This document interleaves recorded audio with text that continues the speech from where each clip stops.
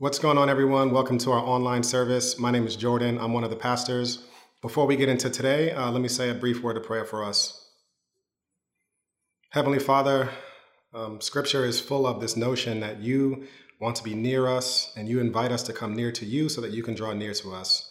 So, Father, in this moment, I pray that you would remove our distractions or help us to persist through the distractions in our homes so that we can draw near to you, trusting that you would draw closer to us. I ask this in Jesus' name we pray. Amen. So a few months ago, when this pandemic all began, I was really miserable. It wasn't just because of the pandemic. It was because I had this nagging sense that I had to make a big decision. Now, this was before there were any deaths, and this was before we have the pandemic as we know it now. A lot of places were mentioning closing and adding different precautions and safety features for their gatherings. And since the decision fell in my lap on what we would do and when we would cancel services, I started to develop this sense that it was all up to me. What that led to was a difficulty eating and sleeping, and I love to sleep. And whenever I have a problem sleeping, then you know it's a real issue. But I had what's probably most similar to almost a panic attack one day sitting in the office where I felt my heart beating out of my chest, and I was so anxious and I was so worried because it just felt like it was all up to me. Now, some of that certainly was the pressure of the pandemic, but what Scripture actually says, the root of that anxiety and worry and all of that was actually something the Bible calls pride. Let me define pride for us. Pride is an oversized image of self. Pride in the religious sense is the refusal to let God be God. What was going on in my life? Instead of praying and going to God for wisdom and submitting and surrendering to God his plans for whatever decisions I would make, I wasn't doing any of that. I was worried. I was having as many conversations as I could with the mayor's office and with different friends and seeking counsel from other people. Now, make no mistake about it, those things are good to do in and of themselves. But the problem arises when we start to believe that everything comes back to us. And this is what pride does. Pride brings everything back to us. Now, we've been talking about this concept of joy, and joy is a settled state of confidence and hope. One thing that we've talked about with joy is in a lot of ways, it's similar to a buoy in the ocean. And buoys in the ocean are able to float and remain above the surface no matter what's going on around them because they are anchored to something deep down below the surface, oftentimes the ocean bedrock. What pride does is it makes ourselves the bedrock. It makes our ability, our plans, our wisdom, our understanding of how things should go, it makes that the bedrock. And when that moves, the buoy is no longer able to float in our lives. I was drowning in anxiety and worry, not just because there was a pandemic, but because there was a lot of pride going on in my life, where I just started to rely all on myself. Now, pride has a lot of ways that it manifests in our lives, and the end result of pride is that it always removes joy. We will never be able to have a settled state of confidence and hope in God, in our lives, as long as pride is in the driver's seat for us. There's other manifestations of pride. One of these happens in conversations that I see all the time, and it's people who can't receive forgiveness. They believe that since they don't feel forgiven, since what they've done in their own eyes is too bad, that even if we read scriptures about what forgiveness looks like in their life, they just don't receive it. I was thinking about this story about a couple of years ago where my father-in-law got a big ticket in Maryland. And my father-in-law had dementia, and he was driving and got confused on the road and ended up getting into a car accident. He got charged with a bunch of traffic violations, and I'll never forget walking into the courtroom to represent him as his attorney, and the bailiff came out and said, "Everybody in this courtroom should have an attorney or else you're subject to going to jail today." And I remember thinking to myself how awkward of a car ride home it would be driving home with my wife if I got her father thrown in jail. I was absolutely nervous, and I went to the district attorney and asked him, I said, "Hey, I'm here representing my father-in-law. Is there anything we can do to pay a fine or to do something where we can resolve it now before we go in front of the judge?" The district attorney knew that he had my client, my father-in-law, he knew that he had the case completely sealed against him, so he didn't offer us anything. We got to, the judge started calling out different names, and I'll never forget the feeling I had when he called out my father-in-law's name. And we walked up to the bench, and he read his name, and then just said, "Case dismissed." I have no idea what happened. My father-in-law certainly didn't know what happened. I just grabbed everybody and said, "Hey, we're leaving. Get up. Everybody get up. We are leaving right now." And people didn't even know what had happened. The other attorney didn't know what happened. The bailiff didn't know what happened. All I knew was that the judge told us the case was dismissed and we were free to leave. Now, it would have made no sense to stay in the courtroom saying, "What, judge? I don't understand how I am released." That would have been completely nonsensical and it wouldn't have made any sense. And it would have just been unnecessary because the judge had already spoken. The case is dismissed. You are free to leave. For a lot of people, the one whose voice and opinion does matter, God, he's released us of our sins through Christ.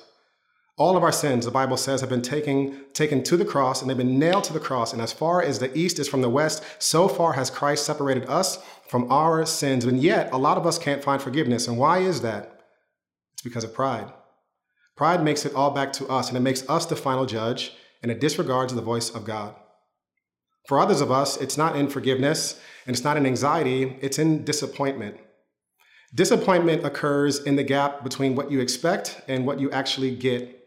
And a lot of us have these plans in our mind of how things should go, and we're constantly and routinely disappointed with our lives because in our brains, the world should work a certain way. And when it doesn't go that way, we're devastated and we're really disappointed. Now, what's underneath that?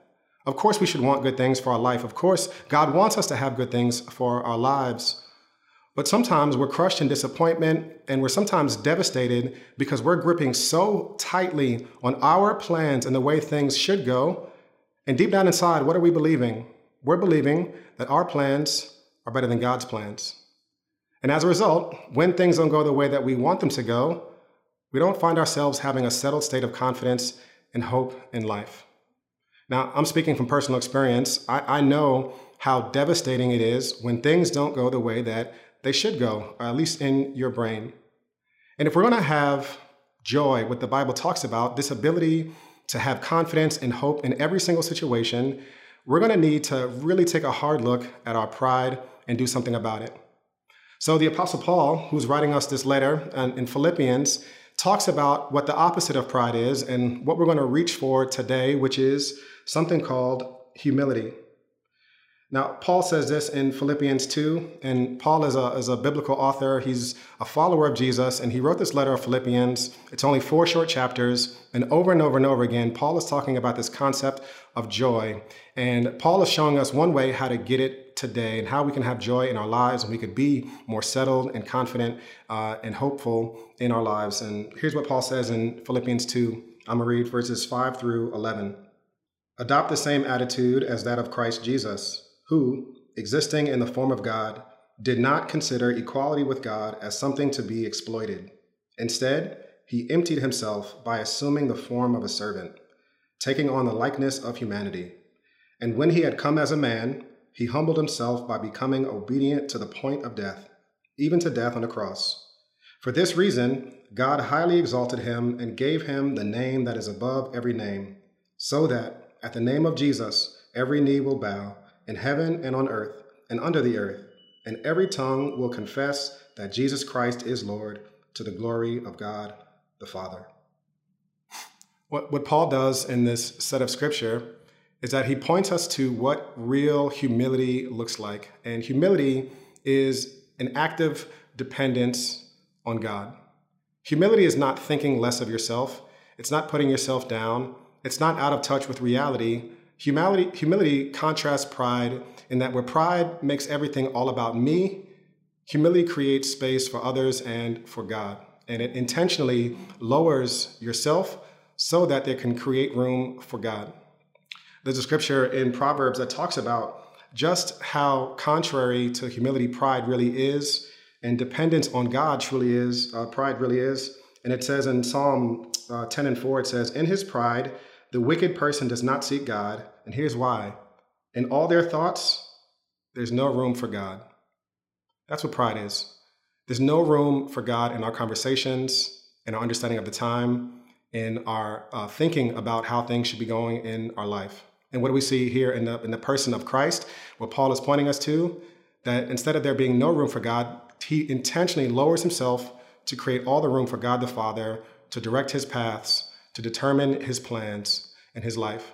And if you and I are going to have joy, we need to follow after what Paul is saying here in this scripture.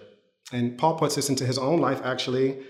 What Paul did in his own life that enabled him to have joy in prison were a few things. He wasn't relying on his own ability to understand the world or his life. Paul was in prison, and he no longer could do the things that he wanted to do. But yet, Paul trusted that there was a God behind the surface, behind the scenes, that was working all things out in accordance to his own will. And therefore, Paul could have joy because he wasn't just trusting in himself. And the same thing is true for Paul and his understanding of his plans. Paul now realized that God could be doing something very different than what he thought should have been done or could have happened in his life. And as a result of Paul not trusting in his own ability, in his own plans, or in his own wisdom, he was able to have joy. Now, if you and I are going to be able to have real joy that endures every circumstance, we're going to have to really, truly put humility into our lives, and not just as a concept that we talk about, right? There's a lot of things that I know in terms of, I know the definition of that thing, but you don't really know something until it transforms your life. So Paul is leading us to the scripture, and there's a couple of things that I want to highlight from the scripture about what humility is and how we could put it into practice in our lives. The first thing that Paul says in verse 5, he says, adopt the same attitude as that of Christ Jesus. Adopt the same attitude as that of Christ Jesus. What does it mean to adopt the same attitude into our minds and our lives as of Christ Jesus? And I was thinking a lot about this concept of adoption, right? So adoption is always a process that happens. And the process of adoption is to choose to take something or someone into your home and life that did not come naturally. I'm going to say that again. Adoption is the choice to bring something into your life, a person or a thing that did not come naturally. It means that there is a process that you've gone through to bring something in from the outside. Now, I love the concept of adoption. I practiced family law for a couple of years, and the happiest thing for any family court attorney is to do an adoption. And you would walk in the courtroom, and the same judge that would be yelling at everybody all the time would now be nice, and she would let people come to the bench, and they'd be taking pictures in the courtroom. Adoptions were always extremely celebratory events that happened in family court. But there was one moment when the judge would warn the parents about what they're actually engaging into, what they're committing to, that they're not committing to always feel like doing something good, that they're making an oath, they're making a promise to bring something in, a child in, that doesn't come to them naturally, and that this decision is really irrevocable. They can't go back on it, no matter how they feel about it. When Scripture tells us to adopt the same mindset as Christ, it means that his mindset about life is not going to feel natural to you.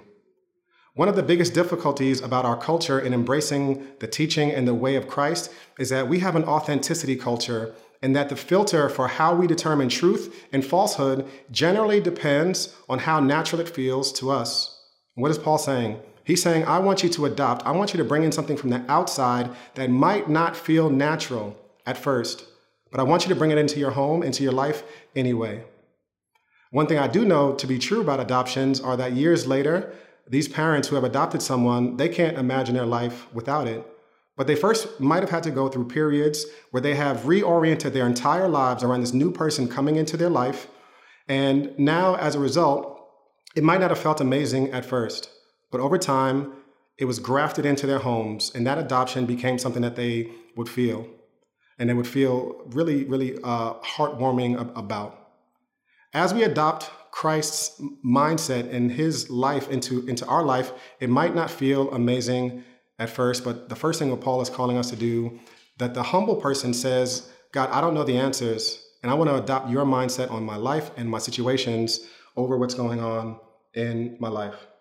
Now, how do we do that? We adopt the mindset of Christ by giving ourselves to reading scripture so that we can know what his mindset truly is. And then by putting it into practice in our lives. Now, the difficulty of adopting Christ's mindset in our life is that it's not going to come to you naturally. It's not always going to feel like it fits. And a couple of examples about this are as it pertains to things like forgiveness or generosity, or you can fill in the blank with so many different things. When Jesus calls people to forgive, his disciples to forgive others, he's not saying you're going to wake up one morning and really feel it in your heart and mind that you want to forgive someone who has genuinely wronged you. What does Jesus call us to? He calls us to adopt his mindset, even if it doesn't feel natural to you. The same thing is true for generosity. What does God call us to do? He calls us to be generous in our lives. And even if it doesn't feel natural or it doesn't feel good, God is still calling us to these things to do. So we adopt his mindset by listening to his words and putting them into practice, even if they don't feel natural. So number one, we adopt Christ's mindset into our lives, and adoption is not about feeling, it's about commitment. Number two, the second thing we see in the scripture comes to us in verses 6-7, and it says, Christ Jesus, who, existing in the form of God, did not consider equality with God as something to be exploited. Instead, he emptied himself by assuming the form of a servant, taking on the likeness of humanity. So we're going to gain humility by adopting Christ's mindset. And number two, what we see in the scripture is by doing something that feels so counter to every fiber in our bodies, we have to empty ourselves. We have to empty ourselves.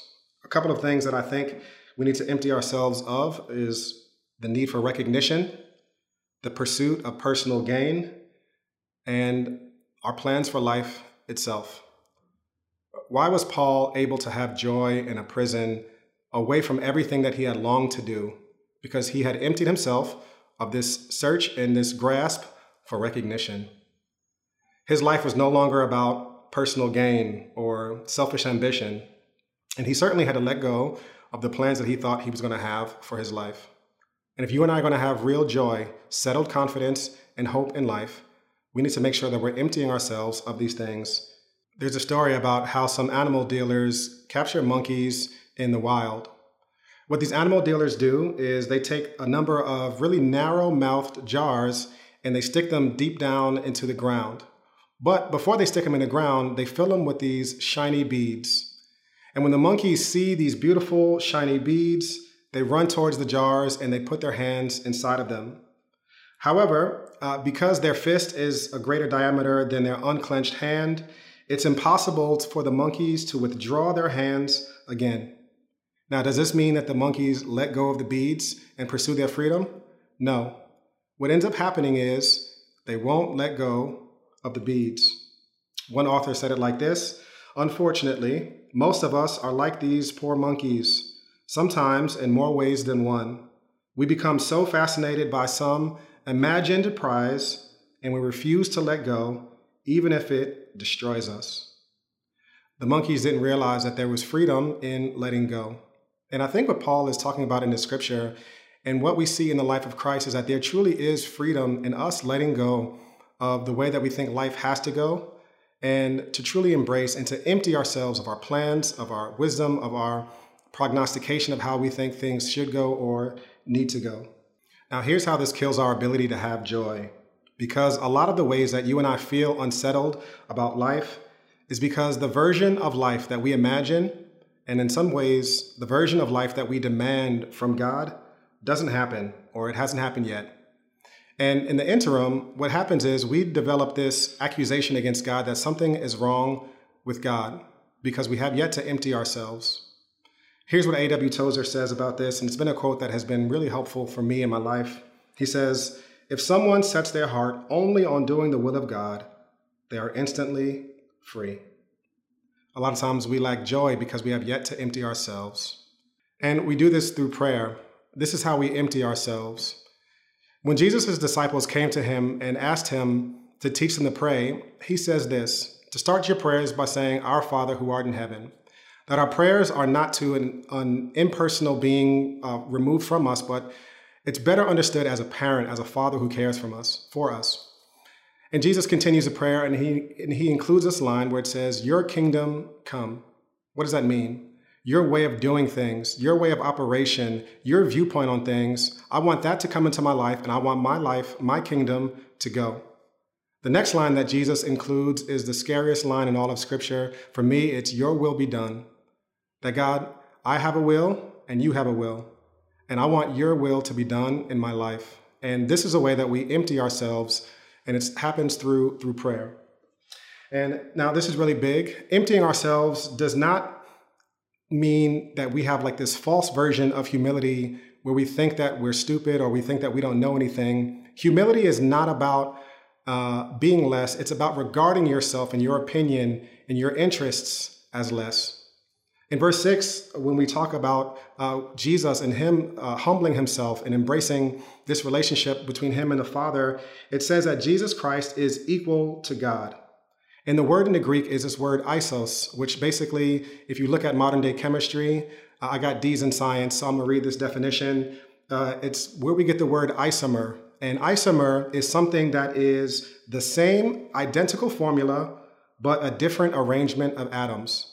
So the nature and the essence of it is the same, but the arrangement is different. So when Scripture says that Jesus emptied himself, it's not saying that he was less than God the Father. It's saying that he chose the road that is less than God the Father. And the point that Paul is making is that Jesus did not lose his status as God. Instead, he used his status not for his own purposes, but to benefit and bless others.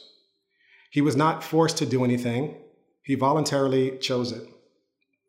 Now, pre-pandemic, I flew a lot, and if you ask my wife, I kind of get obsessed about achievement and different things and different goals. And I was so happy to have hit gold status on Delta, and they're extending it a couple years. So hopefully I'll get it again once this thing is all over.